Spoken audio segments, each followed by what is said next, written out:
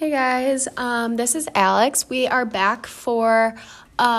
week 7. So it's almost midterms and we are super excited. It's obviously a crazy time of the semester, but this week we are going to be talking about translanguaging and emergent bilinguals. So I'm going to pass it over to Wendy, who's going to tell you what key terms we're going to be talking about. Hi guys, I'm Wendy and I'm very excited to talk about this podcast, and today the key terms that we will be discussing is emergent bilinguals,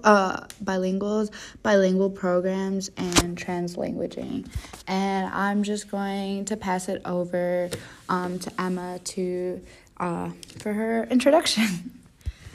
Hi, it's Emma again.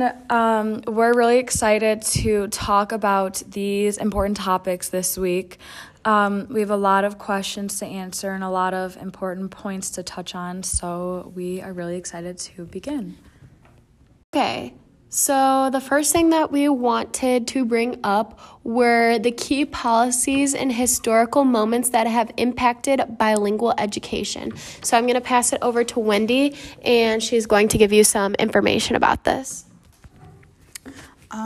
Some key policies and historical movements that have impacted bilingual education is the Bilingual Education Act, legal precedents, English-only education at the polls, which is the 1990s and the aftermath. Also, the No Child Left Behind Act, which is very commonly known and talked about throughout schools. Then again, we have Common Core standards, and Every Student Succeeds Act. However, not many of these schools provided clear instructions or directions on how to properly implement them into schools, and this leads to many schools doing the bare minimum, while other schools do try harder to implement them and better their students. And it's a clear view as to what school does what and how schools are trying.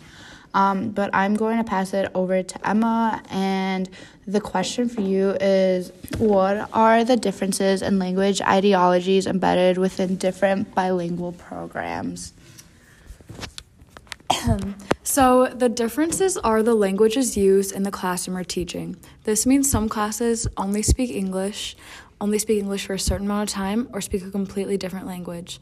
Other differences are the components utilized to address their students. Some classes have an ESL instructor while others don't, or some schools aren't able to teach in a certain language for a topic. A third difference is the duration for how long it takes to become fluent or proficient. And one final difference is the goals each school and a program has for the students. These are all very important things to keep in mind, especially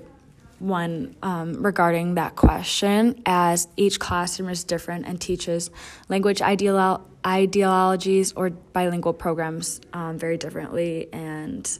have different methods of implementing that. So now we're going to move on, and I'm going to ask Alex another very important question, which is, how have English-only laws impacted bilingual education and the programs offered to students across the country? So English-only laws have impacted bilingual education because it is only focusing on mainstream English with no additional help provided to the students who are struggling and have another language. This can be an effect of having no bilingual teacher or no ESL teacher or a teacher who is qualified for this. So this can be very difficult for students because if there's no ESL teacher, they may be struggling to understand what's going on within the classroom. And adding on to that,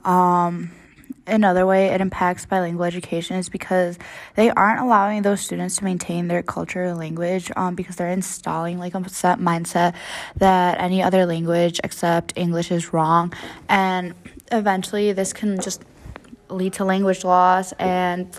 at home they won't be able to properly communicate with whatever relatives they used to communicate with that, and it really puts a dent in a student's life, outside life.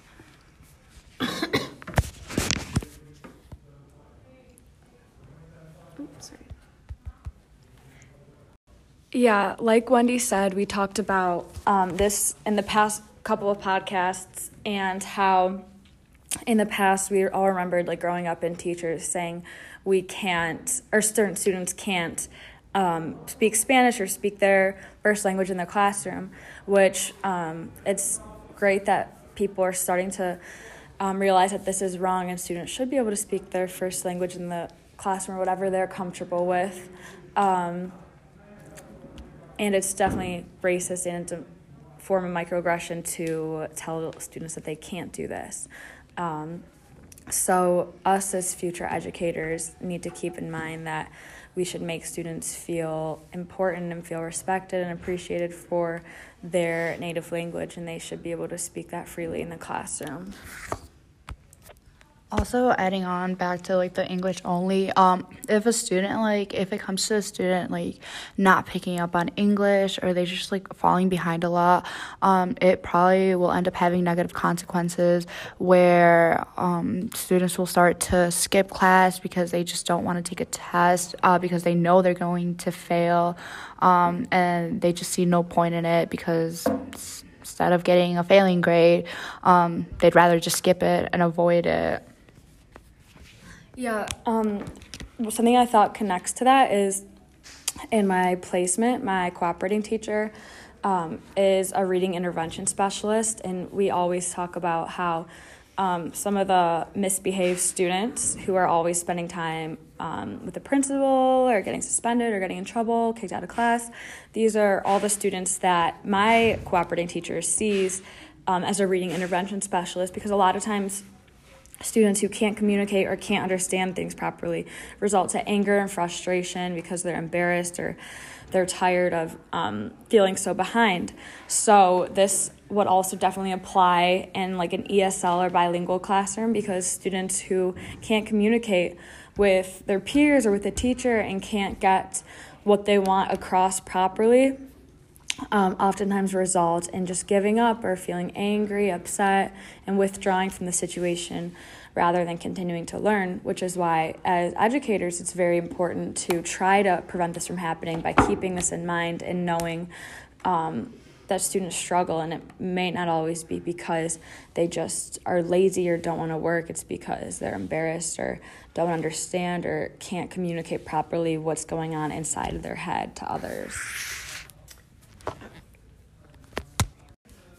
So going off of what Emma said, I actually had a classmate in grade school. We were doing like the spelling bee in grade school, and he got a word that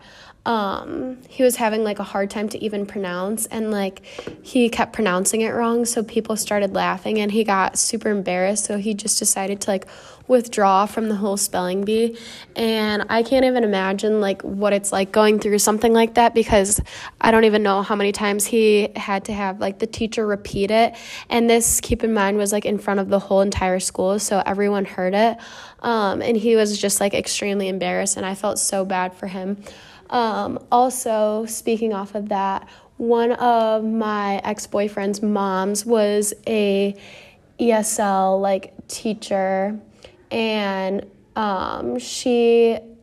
was a second grade teacher, so having the ability to speak in both English and Spanish from such a young age was very helpful, because if kids ever needed help or like didn't understand what was going on in the classroom, she could easily translate it, which is extremely helpful, especially when they're at a younger age and still like developing their language skills. So moving forward, I think another important thing to start discussing is the difference between emergent and bilingual programs. So does anybody want to touch on that or explain the difference? I can touch on that. So like in bilingual programs or ESL programs, it's both like non-native English speakers, but for bilingual programs, I'm pretty sure that it's all speakers who have the same backgrounds or similar backgrounds in order to have like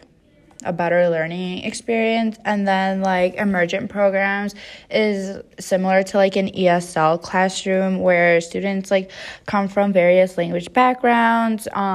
but they're like being emerged to the English language in comparison to bilingual programs where they speak both languages from the start. Within both programs, they are both very important because they allow like students to keep their background and language while also still having like a good communication with their family, and if anything it betters their communication with their family because they're learning English at the same time while keeping their language, so they're able to like explain things better to their families, which is very important because in the past like people have looked down on other languages other than English. And this just leads to like back to like the history where like natives were looked as savages, it's unstable, or like being a minority, and like this has just like been a constant thought that has like has been maintained and spread across communities, and is still within some teachers at some schools. So there are definitely some negatives to such a strict separation of programs, and mainly it's not something that really occurs naturally on a day-to-day basis. Like children oftentimes don't experience the separation at home, and another option to this would be to bring language into the classroom in a flexible and more strategic way that embraces bilingualism instead of the strict separation of programs. So we read a really cool article called Translanguaging Classrooms, Context and Purposes, and we compared 3 different classrooms, Carla, Stephanie, and Justin's classroom. So we're each going to talk about one of the classrooms. If Alex wants to begin with Carla's. Yeah, so Carla's classroom is a 4th grade dual language bilingual classroom in Albuquerque. And Carla tells the audience how she is very comfortable with translanguaging and sees its value in an So she is comfortable with teaching in an intercultural community, but she never was taught to actually use it for instruction. But she does maintain an official space for English and an official space for Spanish students to provide the appropriate opportunities for language development. And she is now allowed some flexibility in her student language use. Now I'm going to talk about Stephanie's classroom, and she's a junior in a social studies class in New York, and it's like an English medium translanguaging context within the classroom. And while English is the official language for teaching, most of the students there are Spanish speaking. However, within the literacy, since it is English, mostly English, there's like a different option for like the Spanish speaking, and there's like a clear difference within the literacy. But they're lucky that they're able to use translanguaging, which allows both of the students to succeed, like the Spanish and English students, and this is something very helpful within classrooms in order to allow students to like look at both languages while also utilizing their main language to understand and succeed. Additionally, she's also passionate about making connections across content areas in school, because this can eventually end up leading other classes to also implement translanguaging. Okay, this is a very little small break, but we are going to do a quick little room change because we have something going on. We'll be right back. And we're now settled in the new room that we are going to finish recording this podcast. But as I was mentioning before, how like it's important to implement translanguaging into other classrooms, because I know for math, there was a video that I saw in one of my classes where the student had just come from Mexico, and he was in a math class, and he was about to take a test, but he was, like, confusing a lot of the things, and he wasn't very well. He didn't know English too well. And for example, he would often he confused the word block as in like walking a block to like the blocks that you play with as a kid. So using translanguaging in this case could help and clear some definitions up. Or even in science classes, it can also be very useful with like terminology as well. All right, so now I'm going to talk about the last classroom, and that's Justin's classroom. So in Justin's classroom, he pushed ESL services in English, middle school math and science classes, and language arts. And in this class, he speaks English and Mandarin. And the students have a variety of languages, which include Mandarin, Spanish, Korean, French, and Mandingo. And only one student speaks Korean in the classroom. Other students have peers speaking their same language. And all have certain strengths and weaknesses. So Justin's job is to assist students in meeting California bilingualism standards and brings copies of assignments that are translated into students' native language, which is very helpful and creates a very inclusive environment, because in a lot of cases, teachers just leave it up to students to translate and do these things for themselves, when in reality, it's very beneficial for the teacher to do this, as it makes the students feel valued and respected, and that they don't have to be behind just because their first language isn't English. So, in one of our past classes, we did an activity where we had to either go around the College of Education building or go around the campus to find stuff that has been translated in different languages. So my group personally, we had to find something that was still in English but like translated in a different way. So for instance, we found signs that were like located in the education building that had brailles. So technically it was still written in English, but it was a different form of English, like a different form of the language. So braille is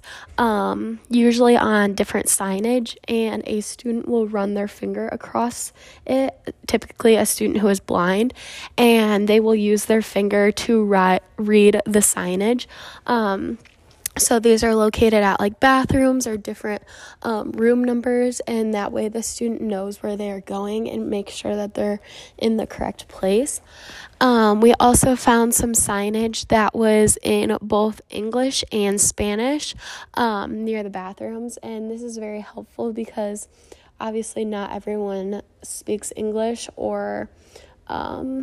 can like see how the language is written, so it's helpful to have these alternatives in very common areas where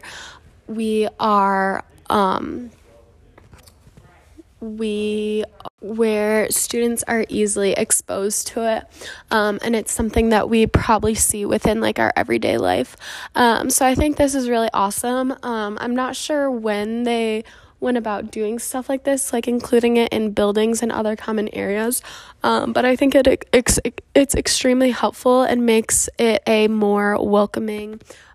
place for students and other individuals to come. Going off that, at U of I know that like my group and we did like a little investigation furthering about like if it had signs that had like other languages to also get the point across, and we ended up going to the cultural houses, and in one of the Asian houses we went to the kitchen and we saw how they had a clock with their numbers in their language, which is very helpful. And then within the kitchen they had pictures on their cabinets about like what things were there, and I just think that's very helpful, and it could be helpful in like, for example, high school culinary classes or in elementary schools, just simply by labeling like a spoon like spoon, because they're able to see the object and then they can see like what the English word is for it, and it's just like helps them by sharing like a common idea while helping them practice their English, and not like diminishing like their background. Yeah, so like Alex said, how there are different things labeled around the buildings, university, in Spanish and English. This is definitely very inclusive in a way, not only to benefit students, but it shows students that their language is important, and it doesn't matter that their first language isn't English, because there's been so many problems in the past with teachers only focusing on English, and the idea, like we talked about in past podcasts, of English superiority, and just the idea that English is the only language that's going to be accepted in schools. So by providing labels on just day-to-day basic objects in more than one language just goes to show that we're working on improving this problem with English superiority, and we're working on making sure everyone feels accepted and included regardless of what their first language may be. So an important question that I think we should ask as future educators is, how in your future classroom will you make students feel accepted and respected regardless of their first language, in ways like just putting labels on certain things, like on day-to-day natural ways of incorporating an idea of feeling inclusive, respected in the classroom. To answer that question, I guess as a future educator, is celebrating every language and like the background culture. And I think that it's like very important to, like, for example, like for the Hispanic Heritage Month, I think it's important to have like those special dates for other cultures as well, and like be interested in what our students are planning on doing or like what it means to them. This way we become educated in that aspect first-handedly, while also like doing our own research, and then within the years like we can just ask students, oh, like, hey, are you doing this for like this day, and like they will like appreciate that you are informed on their background and not just like ignore it. As becoming a future educator, I think something that's so simple but so easy is, if you do have a student who English is not their first language, possibly just copying an assignment in both English and their native language, so that they have a copy of both and they can refer back to the copy of their homework in their native language, so that they can read through and kind of get an understanding of what it's saying in English, instead of that just being like brushed over and the teacher just not even recognizing that they're like struggling. This is a very easy way that we can incorporate both languages into the classroom, and it just makes it a lot easier on the student. I also think it's really awesome if a teacher could learn like some of that students like native language. There's so many resources online, and they are very accessible, and just by learning like some phrases or some words to help the student or like congratulate them, like, you're doing so great in their native language, just shows that like you recognize them and know that they're doing really well, and it shows that you're changing your style of teaching to fit like who they are, and know that they're not getting left out or being left behind. Another question that came up to mind is, like, I understand that some teachers don't know like every language or like don't have a second language, but like what would you guys like think that educators should do to like try to accommodate to their students and try to communicate? As someone who doesn't know almost any Spanish or any language at all except for English, I think it's really important to still have the tools and have the ability to teach students who don't necessarily speak English. And I began my endorsement in ESL I'm not sure if I'm going to be able to finish it because of time, but I think regardless of if you're getting an ESL endorsement or not, I think it's important to do your own research, whether it's taking a course or just doing your own online research, reading a book on how to teach students whose first language isn't English, because there's definitely very many methods and tools you can implement in the classroom to make sure these students can succeed and feel comfortable and not feel ashamed or embarrassed in the classroom. And I think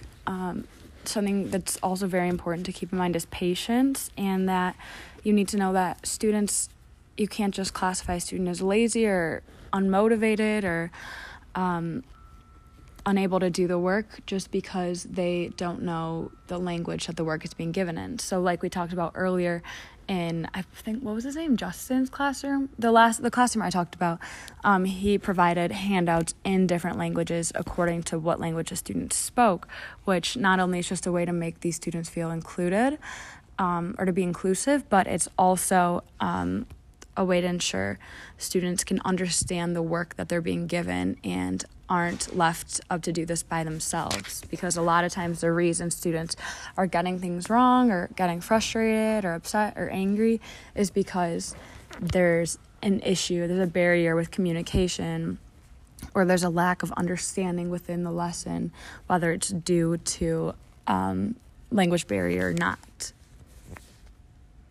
Yeah, so like I mentioned earlier, having worksheets in both English and another language, I think would be extremely helpful. And like what Emma was saying, we were very impressed by Justin's classroom. He seems like a very proactive teacher, which is awesome because we just simply know that he cares about his students. So we thought that was really awesome also. Going off the question that I asked, I also think that if the school were able to provide students with an iPad or some sort of translator, that can also help them communicate with student teachers, teacher to student, which would be very helpful, because I know back in middle school in my social studies class, we had a new exchange student, and he was struggling to pick up on the language, and I know he had a little iPad that would help him translate things, and he actually found out so much through it. We were telling him all the school supplies that he needed, because the teacher wasn't very helpful. He basically just told us to help him, and the student was really grateful, and you can see how much of a difference it makes with that little translator. And it was a good way to communicate with him that I know I wouldn't even have thought about. I personally know that if I were to move to another country, let's say Spain, I've been learning Spanish for I don't even know how many years, but I would still say that my skills are still pretty rusty. Even though I've been learning Spanish for so many years, it's easy to lose a language if you're not using it on a daily basis, which really sucks because you put so much time and hard work into it, and then just to lose all those skills is very frustrating. So I feel like if I were personally to move to a different country, I would definitely be struggling, because it's you're using Spanish 24/7. It's not in just a learning sense, and you're using it to talk in your everyday language, and you're also using it in school, and you're writing papers in Spanish and stuff like that. So it's if you think about it and put yourself in another student's shoes who comes to the US and doesn't know English perfect English, or they aren't super fluent, you have to understand and be patient, because if you think about it, if you put yourself in their shoes and you move to another country and we're completely exposed to a language that you're surrounded with in everyday life, with work, school, and just in public, you understand how hard it really is, and all the different language barriers that seem to appear. Okay, so we had an awesome discussion with you guys today, and we really hope you enjoyed everything that we talked about. We keep learning new things every day, and we realize how many language barriers and how many obstacles other students who are speaking a different language really have to come to face with. So we hope that as future educators, we are becoming better at becoming more inclusive in our future classrooms, and every day we work to be a better version of ourselves. So yeah, I'm super excited to talk to you guys again next week, and thank you again for listening.